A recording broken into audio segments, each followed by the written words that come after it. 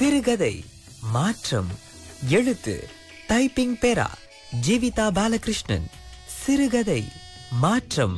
முகிலினங்கள் அலைகிறது, முகவரிகள் தொலைந்தனவோ, முகவரிகள் தவறியதால் அழுதிடுமோ, அது மழையோ நீலவோ. இப்படியே இருண்டு கொண்டு பூமியை விழுங்க போவது போல் மிரட்டிய கார் மேகங்களுக்கிடையே கண்களை மிதக்க விட்டாள் பார்வதி. பெயரில் மட்டுமல்ல, தன் வாழ்நாட்களில் இயற்கையை பார்ப்பதும் ரசிப்பதுமாகவே இருக்கும் வழக்கம் கொண்டவள் பார்வதி. மாற்றுத்திறனாளி மாணவர்கள் பயிலும் அரசாங்க பள்ளியில் பார்வதி ஆசிரியையாக பணிபுரிகிறாள். மாற்றுத்திறனாளி மாணவர்களுக்கு பாடம் கற்பிப்பது என்பது புண்ணியம் சேர்க்கும் பணி என்று சொல்லி கேட்டதுண்டு.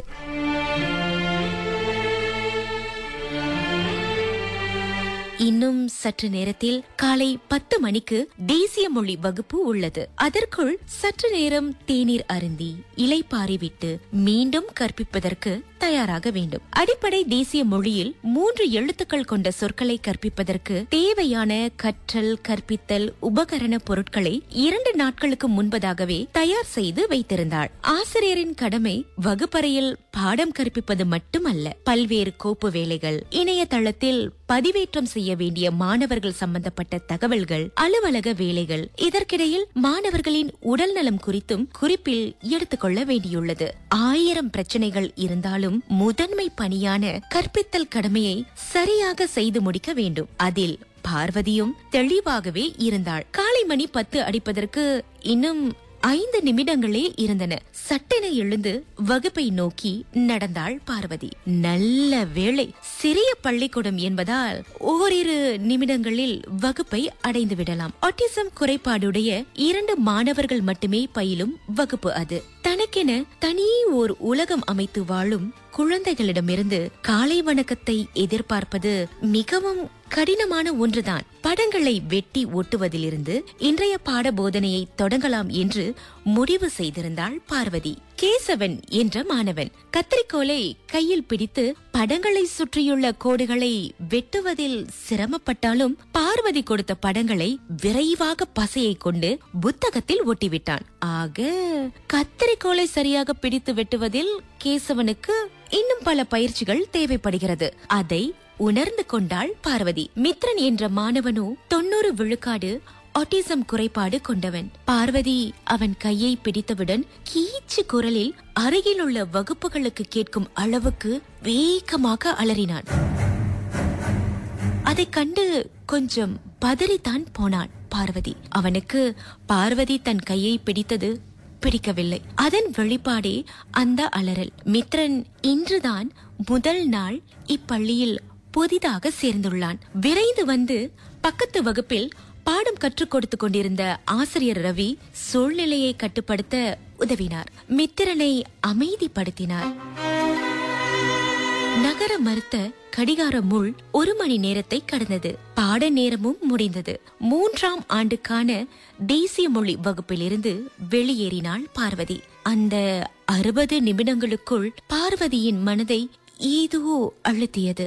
மித்ரன் கீச்சு குரலில் வேகமாக அலறியது பார்வதியின் செவித்துளைகளை மின்னல் வேகத்தில் ராட்சசன் போல் மிரட்டியது. இந்த சூழ்நிலையை எதிர்கொண்டு மித்ரனுக்கு எப்படி கல்வியின் சாரத்தை கொண்டு சேர்ப்பது என்று மிகவும் குழம்பினாள். சற்று இமைகளை மூடி மௌனம் சாதித்தாள் மன அமைதிக்காக. ஹாய் பார்வதி, என்ன பகல் கனவா? சக ஆசிரியை மாதுரியின் குரல் அது. இல்ல, இந்த மித்ரனை நினைச்சாதான். முதல்ல கேட்டுதானே மித்ரனோட கீச்சு குரல அப்படியே அலறியதும் சத்தியமா ஒரு நொடி நான் அப்படியே பதறி போயிட்டேன் போ. அதே பதற்றத்தோடு பேசி முடித்தாள் பார்வதி. பார்வதி, ஆசிரியர் பயிற்சி கல்லூரியில படிக்கும் போதே இந்த மாதிரி சிறப்பு குழந்தைகளை எப்படி கையாள்வதுன்னு நமக்கு தான் அப்போவே சொல்லி கொடுத்திருக்காங்கல்ல என்று குறுக்கிட்டாள் மாதுரி. சொல்லி கொடுத்திருக்காங்க தான், பயிற்சிகளும் கொடுக்கப்பட்டதுதான். இருந்தாலும் ஆட்டிசம், டவுன் சிண்ட்ரம், மல்டிபிள் குறைபாடுடைய மாணவர்களெல்லாம் நாம சந்திக்கிறது குறைவு தானே. அதனாலதான் போல திடீர்னு இப்படி நடந்ததும் என்ன செய்யறதுன்னு தெரியாம நான் கொஞ்ச நேரம் அப்படியே திக்கு முக்காடியே போயிட்டேன் போ. பார்வதியின் பதற்றம் அது. தேநீர் அருந்திவிட்டு பார்வதி தன் மனக்குமுறல்களை தொடர்ந்து மாதுரியிடம் கொட்டினாள். ஆட்டிசம் குறைபாடு உள்ளவங்க தங்களுக்கென தனி ஓர் உலகம் அமைத்து வாழ்வாங்க. அவங்களுக்கு எத்தனை விழுக்காடு ஆட்டிசம் குறைபாடு இருக்கோ அதை சார்ந்துதான் அவங்களுடைய நடவடிக்கைகளும் அமையும். பொதுவா அசையும் பொருட்கள்ல அதிக ஆர்வம் காட்டுவாங்க. கண்களை நேருக்கு நேர் பார்த்து பேச மாட்டாங்க. அந்த தயக்கம் தெரியும். தன்னிலை மறந்து அசைந்து கொண்டே அல்லது ஓடிக்கொண்டே இருக்கவும் வாய்ப்பு இருக்கு. யாரிடமும் நேருக்கு நேர் பேசுவதற்கு விருப்பம் காட்டுவதும் ரொம்ப குறைவு. இதெல்லாம் எனக்கு புரியுது மாதிரி தெரியுது. இப்ப நான் சொன்ன எல்லாத்தையுமே நாம இதுக்கு முன்னாடி புத்தகத்துல படிச்சிருக்கோம். ஆனா முதல் முறையா நான் பாடம் எடுக்கும் வகுப்புல என்னுடைய மாணவன் அப்படி நடந்துகிட்டதும் உண்மையிலேயே ஒரு வினாடி பயமோ பதற்றமோ என்ன தடுமாற வச்சிருச்சு. என்னதான் பயிற்சி பெற்று வந்திருந்தாலுமே எதிர்பாராத நேரத்துல எதிர்பாராத ஒரு விஷயம் நடக்கும் போது மனசுக்கு உண்மையிலே ரொம்ப கவலையா இருக்கு மாதிரி. மனதில் உள்ளதை கொட்டி தீர்த்தாள் பார்வதி.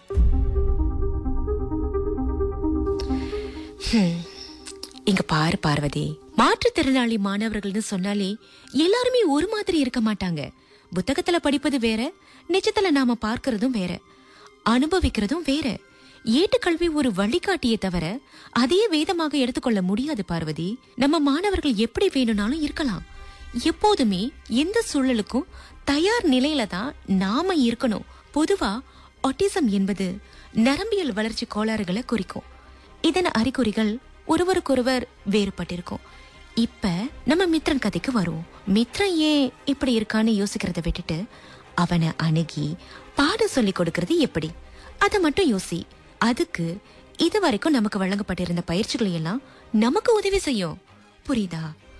யாருக்கு தெரியும், ஒருவேளை மித்ரனுடைய பெற்றோர் சிரத்தை எடுத்து அவனுக்கு எதுவும் சொல்லி கொடுக்கலையோ, அப்படியே விட்டுட்டாங்களோ. இதுல என்ன நடந்திருக்கும்னு நமக்கே தெரியலையே. எல்லாமே ஒரு யூகம்தான். யாரையும் குற்றம் சொல்ல நமக்கு எந்த உரிமையும் இல்ல.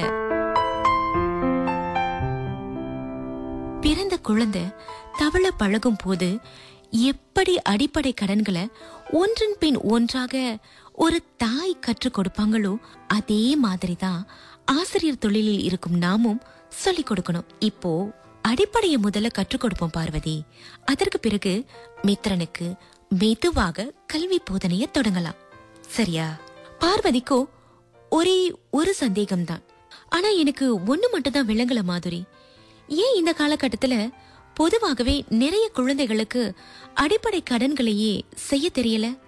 சொந்தமா காலணி அணிய தெரியல, தனக்கு என்ன விரும்பி சாப்பிட பிடிக்கும்னு வாய் திறந்து சொல்ல தெரியல, கை கால்களை நல்லா அசைத்து விளையாட விரும்பல, விளையாடி விளையாடி வேர்வை சிந்த விரும்பல, வேர்வை வரும் விளையாட்டுகளையே பிடிக்கல. அவ்வளவு ஏன் இப்போலாம் குழந்தைகள் கூட்டமா சந்தோஷமா சிரித்து விளையாடுறதையே பார்க்க முடியுதா? சொல்லு, ஏன் இப்படி? பார்வதியின் கேள்விகளுக்கு தன்னால் இயன்ற வகையில் பதில் சொன்னாள் மாதுரி. இப்ப கேட்ட பாரு, இது சரியான கேள்வி. உண்மையை சொல்ல போனா யாருக்கும் யாருக்காகவும் ஒதுக்க நேரம் இல்ல. நான் மாற்றுத்திறனாளி பிள்ளைகளை மட்டும் சொல்லல, பொதுவாகவே ஏறக்குறைய எல்லா மாணவர்களுக்குமே இந்த பாதிப்பு இருக்கு. ஏன் சும்மா ஒரு வெளியே ஒரு சாப்பாடு கடைக்கு போகும்போது நீயே நிறைய தடவை பார்த்திருப்ப. சின்ன குழந்தையிலிருந்து 11 வயது பிள்ளை வரைக்கும் எல்லோரும் ஆளுக்கு ஒரு கைபேசியோடு தான் இருக்காங்க.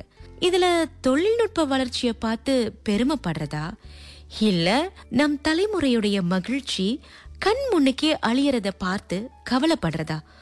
ஒண்ணுமே புரியல. வீட்ல அம்மா அப்பா 2 பேருமே வேலைக்கு போய் சம்பாதிக்கிறாங்க. பிள்ளைகளுக்காக நல்ல வாழ்க்கையை ஏற்படுத்தி கொடுக்க நேர காலம் பார்க்காம உழைக்கிறாங்க. பெற்ற பிள்ளைகள் கிட்ட உட்கார்ந்து மனசு விட்டு பேச நேரம் இல்லாம போகுது. வேலைப்பளு அதிகமா இருக்கு. சிலர் வெளியில் தங்கி வேலை செய்யறாங்க. பெத்தவங்களை போய் பார்க்கவோ அவங்களுடைய மருத்துவ தேவைகளை கவனிக்கவோ நேரம் இல்லாம போகுது. பல சமயங்கள்ல பெத்தவங்களுக்கு தேவையான பணத்தை மட்டும் அனுப்பி வச்சிடுறோம். ஏன் அவ்வளவு போற? நம்மையே எடுத்துக்கேன். வார இறுதியில ஒருவர் சந்திச்சு பேசி தேநீர் குடிக்க கூட நமக்கே நேரம் இல்ல. அவ்வளோ ஏன் ஒரே குடும்பத்து உறுப்பினர்கள் தான் ஒரே மேசையில சாப்பிடும் போது கூட ஆளுக்கு ஒரு கைபேசியோட தான் இருக்கிறத நாம பாக்குறோம். உண்மைக்கும் சொன்னா தொழில்நுட்ப வளர்ச்சி குறைவா இருந்த காலத்துல குடும்ப அந்யோன்யம் அதிகமா இருந்துச்சு. அக்கம் பக்கங்கள்ல பேசுறது, கோலி, பல்டி அடித்தல், பல்லாங்குழி, கோண்டா கோண்டி, தோப்பு கரணம், கண்ணாமூச்சி, இப்படி நிறைய விளையாட்டுகளை அடக்கிக்கிட்டே போகலாம். துணி பிழிவது, புல் வெட்டுவது, இந்த மாதிரியான எளிமையான வேலைகளை பிள்ளைகளை செய்ய சொல்வது வழக்கம். போட்டி போட்டுக்கிட்டு வேலை நடக்கும். இதனால குழந்தைகள் சின்ன வயசுல இருந்து கை கால்களை நல்லா அசைத்து விளையாடி நல்ல மொழி பேசி ஒரு குழந்தை இயற்கையோடு இணைந்து எப்படி வளரணுமோ அப்படி வளர்ந்தது. ஆனா இன்றைக்கு எல்லாருக்குமே நேர பற்றாக்குறை. கைபேசி அல்லது தொலைக்காட்சி முன்னுக்கு குழந்தைய உட்கார வைக்கிறோம், கேட்டா அதுல அவங்க பாடம் கத்துக்கிறாங்கன்னு சொல்றோம். இப்போதுள்ள காலத்துல பள்ளி பருவத்துல ஒரு மாணவன் தேர்வில் எத்தனை ஏக்கள் எடுக்கிறான் என்பதுதான் எல்லாருக்குமே குறியாயிருக்கு. ஏக்கள் பெற வேண்டும் என்பது சொல்லப்படாத ஒரு கட்டாயமாகவே ஆகிவிட்டது. தவிர ஒரு குழந்தை விளையாட்டிலும் சரி புறப்பாட நடவடிக்கைகளிலும் சரி சமமாக சிறந்து விளங்க வேண்டும் என்பதை பெரும்பாலும் யாரும் கண்டு கொள்றதில்ல. இந்த மாதிரியான சூழல் தான் குழந்தை பருவம் தொடங்கியே பிள்ளைகள் பேச மறந்து, சிரிக்க மறந்து, அசைய மறந்து, விளையாட மறந்து, இறுதியில தன்னிலை மறந்து போறாங்க. பார்வதி தன் தோழியை உற்று நோக்கினாள். மாதிரி சொன்ன விஷயங்கள் தன்னை வியக்க வைத்தன. அவள் சொன்னது அத்தனையும் உண்மை. ஒரு குழந்தை இயற்கையோடு தான் வளர வேண்டும், தொழில்நுட்பத்தோடு அல்ல. இதை பலர் ஏற்றுக்கொள்வதில்லை. மிக சிலரே இதை புரிந்து கொள்ளும் மனப்பக்குவத்தோடு இருக்காங்க. தன்னால் இயன்றவரை ஓர் ஆசிரியராக மித்ரனை கவனித்து அவனுக்கு கல்வி போதிப்பதை தவிர இங்கு வேறு தீர்வு இல்லை. நம்மிடமிருந்து மாற்றம் தொடங்காதவரை எதுவுமே மாறாது. இதுவரை மாற்றம் சிறுகதை கேட்டீர்கள். எழுத்து டைப்பிங் பெரா ஜீவிதா பாலகிருஷ்ணன். குரல் திரேசா லசாரு. தயாரிப்பு நளினி அச்சுதன்.